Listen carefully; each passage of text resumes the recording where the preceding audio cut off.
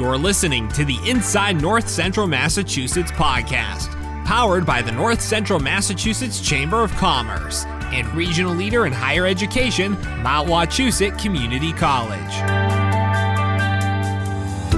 The business world is more competitive than ever, and running a business has never been more challenging. The North Central Massachusetts Chamber of Commerce is here to help with trusted resources, a strong business network, and a support system to keep your business and North Central Massachusetts moving forward. We invite you to join the nationally recognized North Central Massachusetts Chamber today. Call 978-353-7600 or visit northcentralmass.com. Hello and welcome to the Inside North Central Massachusetts podcast. Travis Condon and Kat Deal from the North Central Massachusetts Chamber of Commerce as we continue our On the Road series with our first podcast that we've ever done in the back of an ambulance. Surprisingly, it's not from our walk on the rail trail. No, we actually escaped that unscathed. But Kat, who are we with today? So today we're joined by Rob Collette. He's the owner, EMT, and instructor of ColBro First Aid Safety Training. And I'm not going to lie, it is pretty cool being in the back of the ambulance today. Even though we're not kind of on the road, we're in the parking lot of the chamber. It's an amazing setting for us. Like, we just get to visit the coolest places. Rob, thanks so much for letting us invade the ambulance. Yeah, you're welcome. It's always a pleasure to have people back here on pleasant circumstances. Absolutely. And I will say, this is my second time in the back of an ambulance. First time does involve a snowmobile in New Hampshire, but that's another story for another day. Yeah. So, Rob, tell us a little bit about your background as a firefighter and an EMT. Yes. Well, I started in high school. A couple of my friends, it was a kind of cool thing to do. And then once you try it, you kind of get hooked. I get tattoos, everything. Eventually, I became an EMT on the Ocam Fire Department, and that's actually where this ambulance came from. So I would actually work on patients, and I've done successful CPR on the back of this. This is really what drove me into teaching. How long were you a firefighter and EMT for? Total of 20 years. That's a long time to be dedicated to something like that in the service of others. It is, but there's a reward to that. I mean, there's a sacrifice, but there's also reward, and you just got to accept the reward as being more beneficial. And so you're able to parlay that career now into what you're doing now. And you mentioned that this was actually the ambulance you worked out of. Can you tell us a little bit about what it's like now running your own company from the ambulance where you used to work as an EMT saving lives every day? Well, it gives me that added comfort is I spend a lot of time in this truck. So now taking it out on the road and taking those experiences that I've had and bringing them to people to help them learn, it just makes it all that much rewarding because I have the experiences. They're right here, and when people are in the back, it's just like, yeah, this is where I sat, and this is what I've seen. So people can ask me questions. I'm not just reading a book. Oh, this is how you do CPR. You do this. I say this is what we actually do. So what you do at your house before the ambulance gets there, and this is what we do in here. So what you're doing is step 1. We're actually step 2 in saving a life. And do you think having that connection helps people to understand how important that early intervention is before the ambulance gets there? Yes, it certainly does. And I like to promote the American Red Cross basically because they do all the studies and everything for this. And they really kind of realize that. And what you used to always hear about is like, I got to do compressions and breaths. And that would scare a lot of the people at that first stage. I don't want to do anything. I don't want to do breath. So I used to say, no, you just do whatever you can do. You keep them alive. We'll bring more equipment, and then we'll take over. And giving them that comfort level that as long as they just do something, they just start doing hands-only CPR, or compressions-only CPR, or you see it a lot in the media now, just push hard and fast in the center of the chest. And even before that became a message, I actually seen that work. So I can tell the stories of one of the cases that got me into this was actually a guy that was pushing hard and fast in the center of his wife's chest. He was pushing her against the wall. He missed the part about putting her on the floor, but he was pushing her against the wall. And then I was the first responder to walk in there. I said, "Oh, we should get her to the floor. It'd be even better." And she was able to walk out of the hospital the next day as a success. Wow. So just, these little things that just anything you can do is going to help save the loved one. Yeah, and so all of that, the idea that there's stuff that you can do is stuff that you actually teach. Yes. So I'm just curious, was there an impetus? Was there a moment that you were like, firefighter EMT, I'm going to stop that, but what I really want to do is I really want to help people in that preventative in that step one? Was there something that was the catalyst for that? The catalyst really for me was actually that particular case. Is when we got the case study for that, and she was only in her 30s, mid 30s or something, and you get the report, because we don't work as an EMT, you get some of the case study back. And they said, well, she didn't have anything wrong. She just had a very serious panic attack. And because the quick response of 911 telling the husband, you know CPR? No, we'll just push hard and fast to the center of the chest, and EMTs are on their way. Him doing that, and then me getting in and then getting the CPR a little bit better, and then paramedics coming and doing a little bit better. She was able to get up and walk out with really no residual effect. She's not on any medication. She didn't have anything wrong. She could have just died from a simple incident, a preventable incident. But just learning that, I was like, wow, it's just like, I didn't realize I had that big of a part of it until you get the backstory. And it's just like, yeah, this was a normally healthy person that just had a bad day. and in quick response from a number of people, and she was walked out and survived. So it's like, man, I got to spread this word. Yeah. And so you mentioned this being kind of really the moment that really made you want to start your own business and start teaching people this way. But did you ever see yourself becoming an entrepreneur? And what was it like to turn CPR lessons into a business? I actually had help from a good friend of mine who started a CPR business basically because she was a dental hygienist. And they needed some training in their office. So she said, well, I'll learn it and I'll teach my office. She kind of got hooked on it. So when we were working together in this ambulance, she was from town.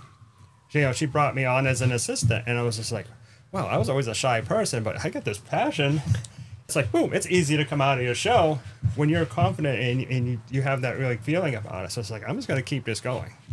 Unfortunately, she lost a battle with cancer, but I said, I'm going to keep this going. Mm-hmm. So I've done everything. Like, she used to do volunteering at the library. So I would bring my ambulance up there still, and I do a free class at our library in her name. That's amazing. Oh. So you're really able to kind of help her memory live on with the work that you do every day and the volunteerism that you do. Yeah. So you just got to find that driving thing that drives you to want to do something, and then you just got to roll it. You just can't be afraid. You just go with it. And so for people listening right now, maybe they're thinking about, we need to really get some CPR training at our office, or, I've got a child who's a babysitter, or I just want to learn for myself to protect my family. What is the course like when people contact you, and what's the whole process like to start the training with you? First thing I want to bring across is there's no too little, too much. It's what you can afford as far as time, what you can afford, as money as effort. I'll do as little as just here. Like I did at one of our other meetings we had. We just put some mannequins out, and it's like, this is what they mean by push hard and fast in the center of the chest. You have some infants. I have some infant mannequins. I said, these are the kind of things that you have to watch for as your child is growing. So we could get more involved in an infant class.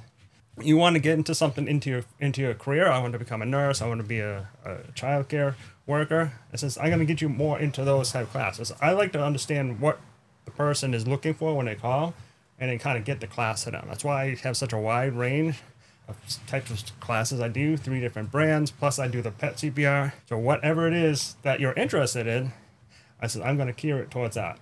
Sitting here in the ambulance and you're talking about all the things that you offer, we are surrounded by a lot of equipment.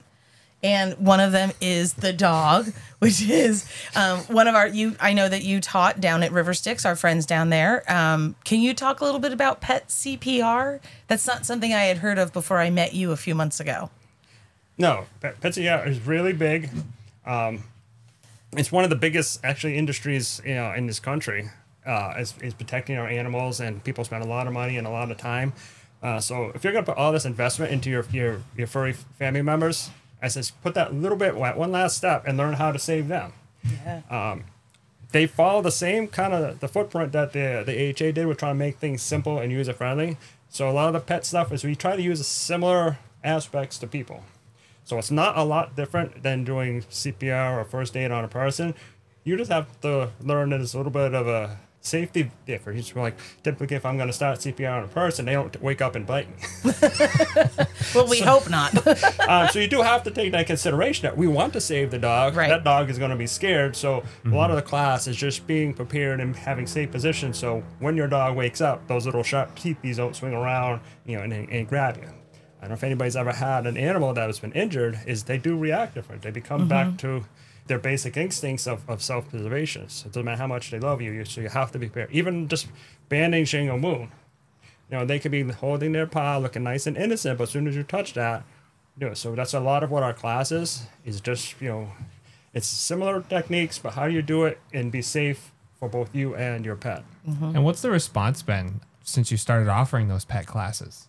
People love the class. I mean, I have my dog that I usually bring around, and I don't know if you've ever seen any pictures on Facebook, is that when strange people come up and once they start the class, they get to know her. She falls asleep while they're wrapping her and they checking her pulse and all this stuff, and they go in her mouth, and because in your pet's mouth is one of the first clues that something's going wrong with your dog. A lot of people don't think about that.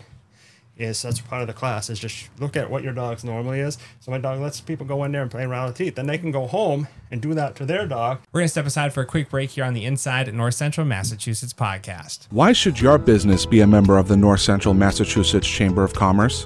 It's actually quite simple. The Chamber is dedicated to protecting and promoting the local business community. Our primary goals? To advance the region, help business owners network and grow, and to advocate on behalf of the business community. Joining the Chamber makes good business sense. We invite you to join the nationally recognized North Central Massachusetts Chamber today. Call 978-353-7600 or visit northcentralmass.com. Welcome back to the Inside North Central Massachusetts podcast. Travis, Condon, Cat Deal, as we are in the back of the ambulance today with ColBro First Aid and Safety Training. We're chatting with Rob Collette. He's the owner, EMT, and instructor, and the proud owner of this amazing ambulance. And so you mentioned these pet classes, and I know we're taking some time to focus on this, but you did mention you offer a couple different services, including preventative for infants. Can you talk a little bit more about some of the other classes that you offer as well as part of your ColBro services? What's most popular is called Stop the Bleed.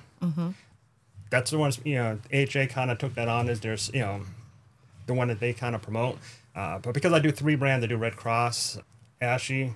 As far as AHA, they all have their different brands. So there's a separate thing with Stop Heavy Bleeding class, and that can be done with a first aid class or by itself. That really became big after the Boston Marathon.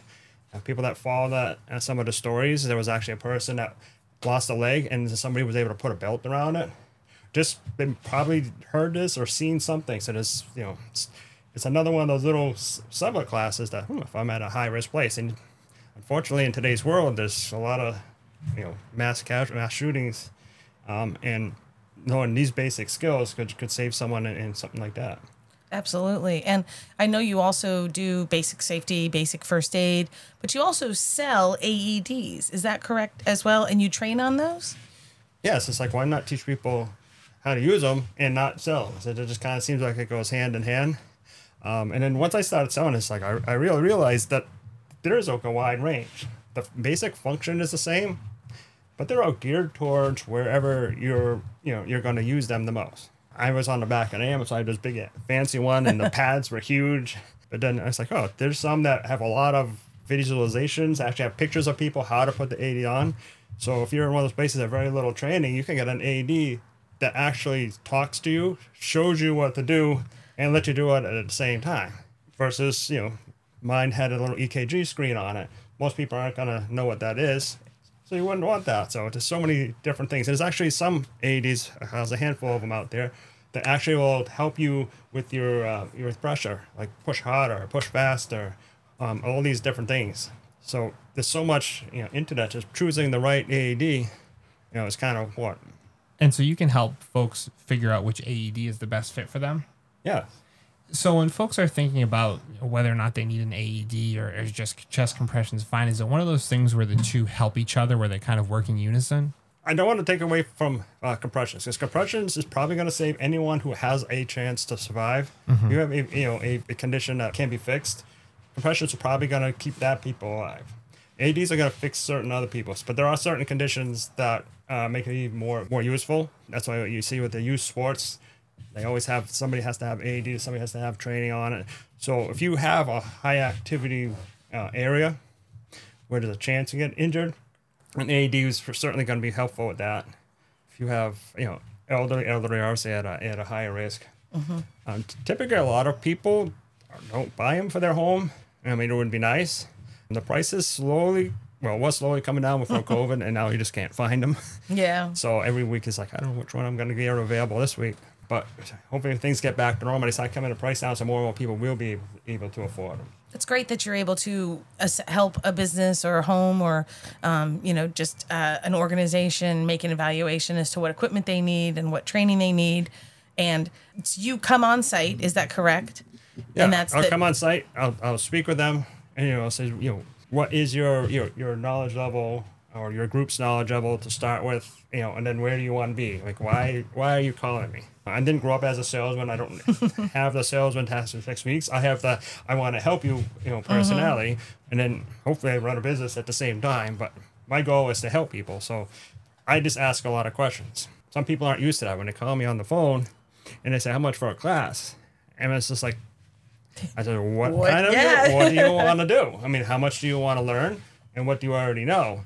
And sometimes people get a little puzzled by that. So it's not necessarily my great sales aspect, but that's who I am. I want to make sure I make the right connection so you get the right service. And then you get that, oh boy, this guy understood what I wanted. And then they're going to pass the word. And I know a lot of folks often think of just CPR classes, but as we mentioned, you do a lot of other first aid and safety classes as well. And you mentioned that story involving, a belt being used as a tourniquet. So when you do teach your first aid and safety classes, do you also teach what people can use like in their immediate vicinity? Because not everybody is going to have an ambulance stocked full of supplies, or a lot of folks, even though they should have a first aid kit at home or in their car, aren't going to have one there. Yeah. So once you get a basic first aid class, then we can add on and do different things. There's several different programs that you can do for wilderness first aid, for example. It's just like a fun one. I teach the Red Cross's version, and it really isn't a huge curriculum. It's basically my job is to go find a place in the woods that has some raw materials, stage some scenes, and say, here, this is what you have. What can you use? I make sure that there's like some sticks and stuff that they can grab, and make sure that maybe I'll put a shirt, like a long sleeve shirt that they can use to make bandages with. But this gives them an opportunity to just like, if I'm an outdoors person, this is the kind of class that I want to take. This is what's really going to happen. I'm just going to say, oh, look, here's a person. He's got a broken leg. You're on a rail trail. Now what are you going to do? Before it actually happened. Right. I love that. That's very great experiential learning, sort of, and getting people out of their comfort zone and giving them someplace else other than their home to try and figure out what they have to create a safe situation for the person who's injured. Yeah. That's good. Yeah. The other thing I like to do is when I go to somebody's offices, they're like, anyway, it's time for my CPR class. Here we go. I'm taking my first aid class. So it's like, sometimes I'll try to shorten it. So you guys think you know everything. I'm like, okay. I walk around the office, I drop a mannequin down and say, oh, hey, we got a down person over here. Let them figure out what it is. Is he talking? Yeah, he's mumbling. Okay, so he doesn't need CPR. What else? And then they check him and says, oh, he's a diabetic. Now what are you going to do? So it depends on what your skill level is. So if you're in a minute clinic or a dental office or something like that has some basic medical things, you're just trying to do your routine training. Mm-hmm. Let's just make it a little bit more fun. Yeah. And then actually see. So if you're going to brag, say, I don't need this class, I take it all the time. It's like, okay, here's a mannequin. Show me what you know. Why do I need to give you a 3-hour class if you can show me how you know how to do it? And what do you find is the biggest feedback when you do those kind of scenarios? I think people like it a lot. Yeah. You get a lot of feedback, and then they start talking to each other, and you tend to lose track of time. At least I do, and that's kind of my fault because I start having fun with it too. But it's more enjoyable, and then it's like, all right, by the time I leave, they're like, all right, you can be able to do this again in 2 years when we're up. That's great. That's awesome. So let's talk about the big elephant we're sitting in.